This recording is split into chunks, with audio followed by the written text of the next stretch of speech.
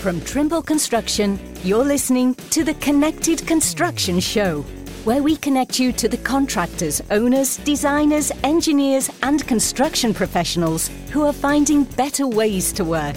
And now, here's your host, Matt Sprague. Hello and welcome back to the Connected Construction Show. I am your host, Matt Sprague.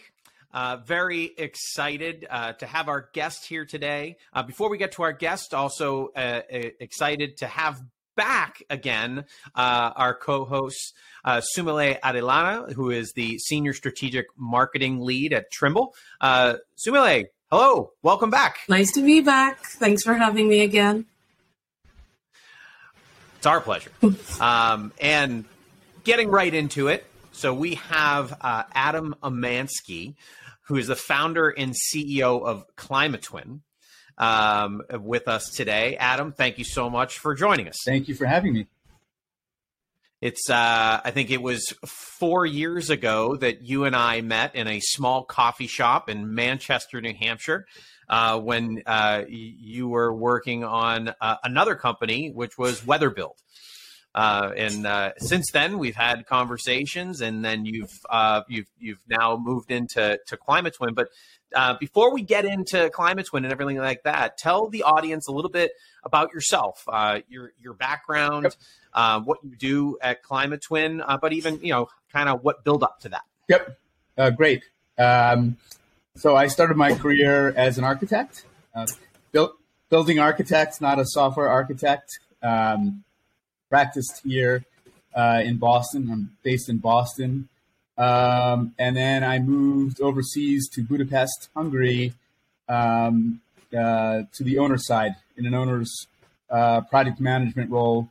We developed a luxury hotel over in Budapest. After Budapest, I came back to Boston for school. And then based on some of the challenges and pains I experienced overseas in an owner's project management role, I started a company called Vela Systems, which was early field management software for the construction industry. So think iPads on construction sites. At Vela, we had programs for quality, safety, commissioning, materials management, handover, and field BIM, so building information modeling in the field. That company was acquired by Autodesk, and it's now Autodesk BIM 360, BIM 360 Field, which you're probably familiar with. After that, I went out and began interviewing many of my former customers, all top contractors and owners, and I was hearing over and over again this problem of weather in the construction industry. In many cases, project teams and field crews would look at generic weather forecasts. In some cases, use guesswork or maybe best judgment as to proceed ahead with the work or not, or maybe move the crane pick to later in the day or later in the week.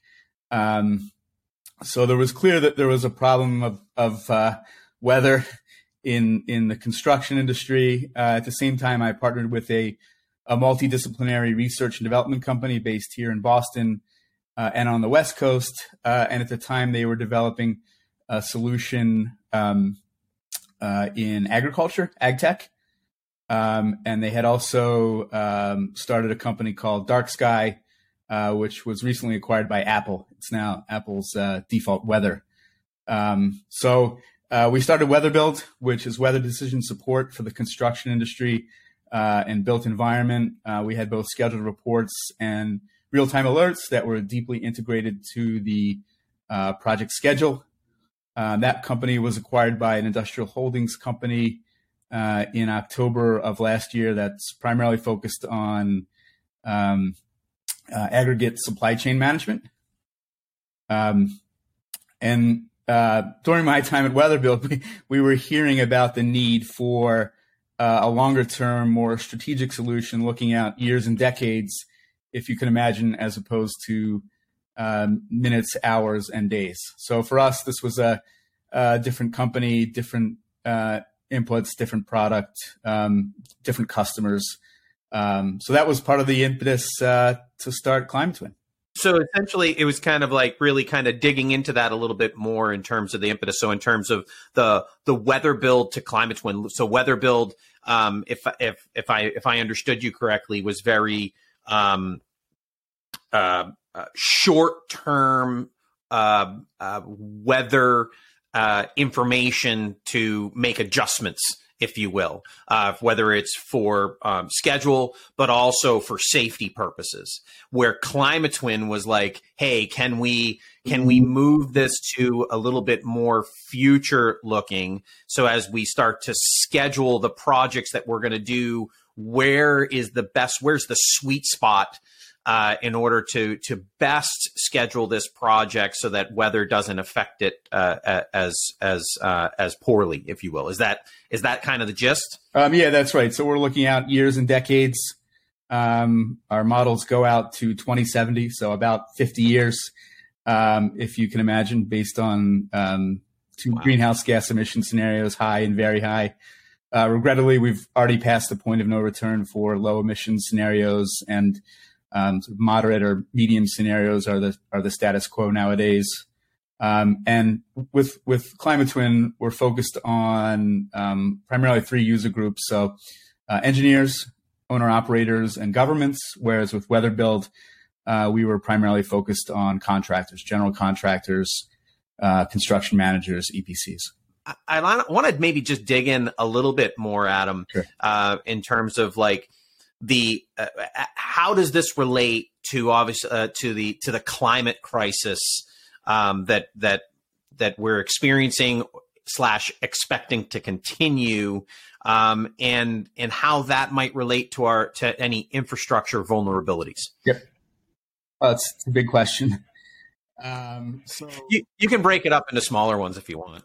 Yeah, so we're helping infrastructure stakeholders mitigate climate risks, assess adaptation actions, prioritize resiliency spend. So if you're a consulting engineer or a large owner with geographically distributed assets, how do you prioritize your hardening spend over the next 10, 20, 50 years? I think we have about an 8 to 10 year time window of opportunity now to take action in terms of addressing the climate crisis. Regrettably, as we know, America's infrastructure is generally poor nowadays. I think C-, right? That's right. Yeah, the ASE report card ranked our infrastructure at C-. So it's already failing. To compound matters, many standards and practices assume a future climate the same as today's, which is not sustainable moving forward. We look at the benefits through a number of lenses. The first is saving lives. So health, safety, and welfare of our communities. The second is the resilience economics, the monetary return. It's somewhere in the order of magnitude of 5 to 10x. So savings in the billions or hundreds of billions if you look at infrastructure worldwide. And we also know that it's more cost effective if you look at a benefit cost analysis over the lifetime of assets to take action now or in the near future, as opposed to waiting after the fact, 10, 20 years in the future. We look at both acute and chronic climate hazards. You can think of acute climate hazards as extreme weather as a result of climate change. So things like storm surges, flash floods, extreme rainfall, or severe drought, on the other hand. So those are all impacting us nowadays. Just turn on the news. You can see wildfires on the West Coast and floods in the Gulf Coast, drought in the East Coast, heat waves, wildfires. In fact, we're currently working on wildfires, wildfire models as they relate to the energy infrastructure, in specific electric utilities. We currently have models for temperature, precipitation, wind, and sea level rise, both coastal and riverine sea level rise. Wildfires are complex in that they're compounded or exacerbated by other factors. So think high temperature, low humidity, high wind, low precipitation, plus a range of other environmental factors. In the case of electric utilities, when it's hot in the summer, people are using more electricity, running air conditioning. It puts additional demand on electric utilities, power line systems, overhead utility systems, and in turn that can overload systems and trigger wildfires. So when you're trying to do the climate risk analysis, yep. So what are your current challenges in trying to put that together? Yeah, so there are a number of challenges. Raw climate models are readily available nowadays from both public and private sources. So we aggregate raw climate models from a number of sources. One of the challenges is that those models are first locked in scientific formats. So you need to be a climate data scientist in order to understand the models. Second, the global climate models are at a very high resolution, somewhere between 100 to 300 kilometers, which is great if you're a state or a country. It's not great if you're an engineer or an owner or operator of infrastructure assets. So we use some proprietary techniques to downscale those models from about 100 to 300 kilometers down to about a kilometer, which is the local scale of infrastructure assets. So that's the first challenge. The second challenge is then connecting those models to the assets. We use some digital twin technology. So it could be as complex as a city or an electric utility that has 1 million utility poles distributed across a region, or it could be a model of an individual asset like a bridge or a dam or a plant, for example. So that's the second challenge is connecting the climate models to the digital twins. Now, you think digital twin, many folks think about a three-dimensional model or a building information model. In many cases, it is a model.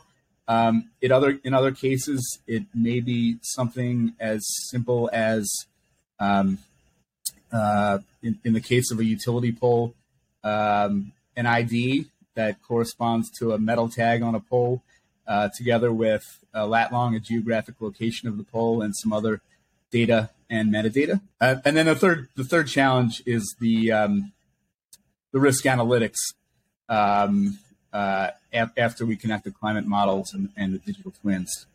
So you have a 1 million utility poles geographically distributed. The poles are at different elevations, different ages. They may be inspected at different times. How do you prioritize your resiliency spend? What poles do you harden or shore up? What poles do you replace, and over what time period? So that's the other challenge. Clearly, with many geographically distributed assets, this is only a problem that a machine can solve with a computer, whereas it may be somewhat less challenging if you have an individual asset like a bridge or a dam, for example. That's interesting because you're prior to that last challenge that you just explained. my brain, the way it was thinking about Climate Twin was purely on the planning and design phase of a project, but very much on the asset management and so the operations and maintenance of existing assets as well. So that was an interesting piece to kind of open my mind to it. Yep. So in an effort to continue to open my mind to how this works a little bit, at least for me, it's all around like use cases and stories and whatnot. So do you have like some customer stories that you could share with us in terms of how they've implemented Climate Twin and some of the benefits that they've gained from it? Well, right now, based on market feedback, we're focusing in on energy infrastructure, as I noted, in specific overhead utility systems and power line systems. So we're in the process of a complex analysis for over 1.5 million utility poles and overhead lines. Not ready to report the successes as of now, but we're excited about the progress. What are the expected? So if instead of not being able to report it, so what's the expectation in terms of the benefits? Yeah, it's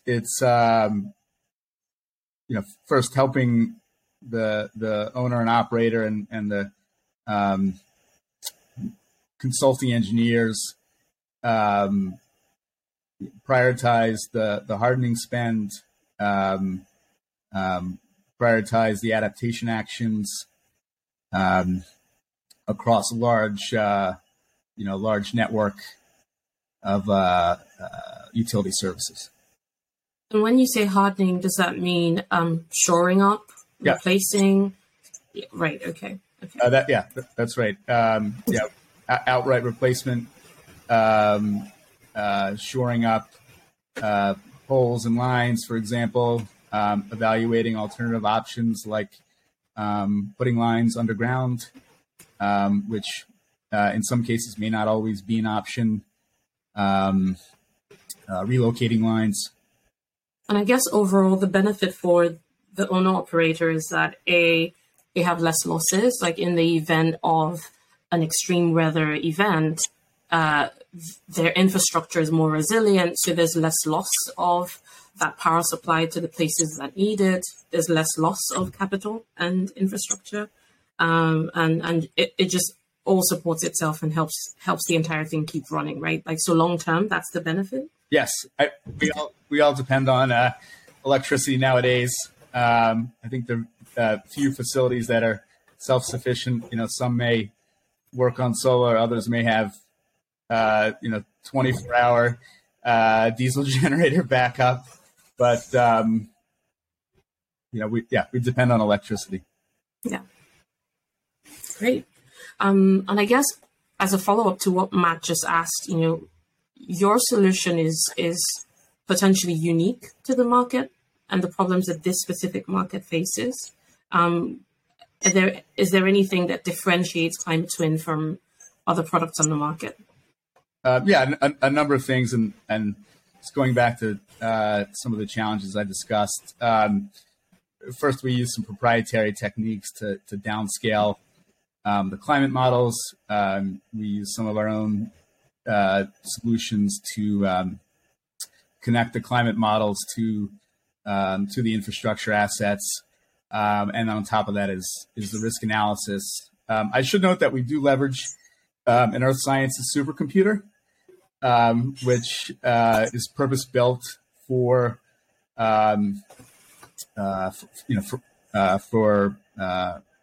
Earth systems models and this type of climate change analysis. Of course, you could do it on other platforms like Amazon Web Services or Microsoft Azure, but it's significantly more efficient to use this Earth Sciences supercomputer. Interesting. Yep. Matt, did you have one more question? I have a couple more. Shall I go? Let them roll. Okay. I guess so. So right now the focus is on energy supply and those types of infrastructures, and predominantly in North America, I would imagine. What's next for Climate Twin? Well, I noted we're working on the compounding and cascading events that exacerbate like wildfire. We're also developing our tools to be flexible and extensible so that they can extend to other adjacent sectors. So clearly there's a demand in energy. We recognize there's also a demand in transportation, roads, bridges, in cities, in buildings, could be a high rise or skyscraper or an airport or any other kind of vertical construction. Focused on energy for the time being, focused on compounding and cascading events next, with the understanding that we could expand to adjacent sectors. We have heard the need, for example, in transportation, but it's not a focus as of now. Clearly, with IIJA, there's tremendous amount of money from the federal government now to support climate change and infrastructure resiliency. And just to clarify, for those who aren't in the US, it's the Infrastructure Investment and Jobs Act in the US. Yeah. Imagine? Yes. Okay. Great. I'll be the eyes for the rest of the global audience. I got you guys. I guess looking ahead 2030, what kind of impact would you imagine that Climate Twin has made? How do you envision the kind of impact that Climate Twin might have had? Yeah, nowadays a structural engineer, for example, will do structural analysis of a bridge or a building as a standard practice, as part of the sort of professional code of ethics. I see the same with climate risk analysis, that every asset, both new construction or existing assets, will get the same degree of climate risk analysis. So I expect it to be standard moving forward. Regrettably, it's not a standard now, and really varies sort of state by state or owner by owner or asset by asset. But I expect it to be a standard in the near future. In the same way that you do a structural analysis, or in many cases, an environmental analysis. How exciting would it be if that was the case across the entire world? Because, climate change is affecting every single nation and every single region. So it would be so cool if it was like embedded into the curriculum for built environment professionals, and it just kind of seeps into the way that we do work. Yeah, I'm confident. Yeah. I'm confident we'll get there. That's where the industry and practice is headed now. Yeah, it almost seems like the natural progression here is for it to plug into artificial intelligence. So it's going from predictive to to prescriptive. Yep. Mm-hmm. I mixed up those words for a second there, but you're having to actively as a structural engineer go in and be able to pull up the models from Climate Twin to be able to get the information, as opposed to when they having it being plugged directly into the tools that they're utilizing to create these pieces, and whatever they might do, like they try to put a certain element in, and it'll be like, that's not a good idea. Mm. Like, you should probably think about XYZ unless you move this into a completely different geography or something along those lines. But it's exciting to hear these type of early stage data evolution type of tools. Yep, that's exactly where we see it headed. To your point, Matt, comparing baselines, where we are today with actual outcomes or ground truth based on extreme weather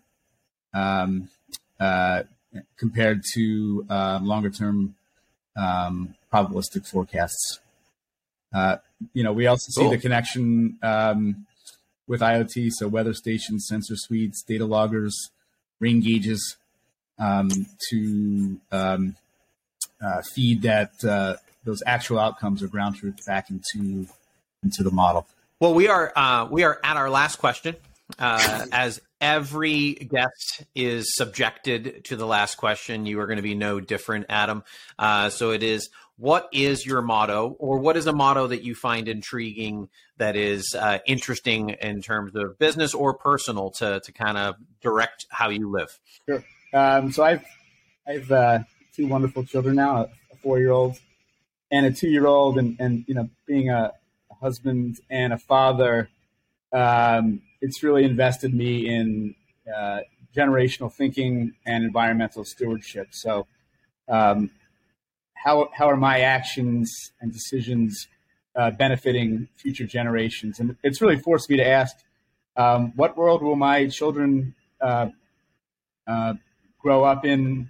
How will the world be for my children in 50 years, in 2070? So that's what's driving me, personally, professionally, with Climate Twin. It's really about benefiting future generations, and I think the onus now is on the architecture, engineering, construction industry to drive that change. Awesome. Well, thank you. And before we let you go, just in case anybody in our audience wants to learn more about Climate Twin, wants to connect with you, how do they find you? How do they learn more? Yeah, sure. So go to climatetwin.com or you can email us at info@climatetwin.com. Awesome. Well, again, thank you so much, Adam, for joining us today and sharing your story about Climate Twin. Sumile, thank you very much for joining us and being able to add some really insightful questions to the conversation. And as always, thank you to everybody for listening or watching, depending on where you're seeing this or hearing this. And until next time, everybody, stay connected. Thank you for joining us for this episode of the Connected Construction Show. For more information, visit us at connectedconstructionshow.com.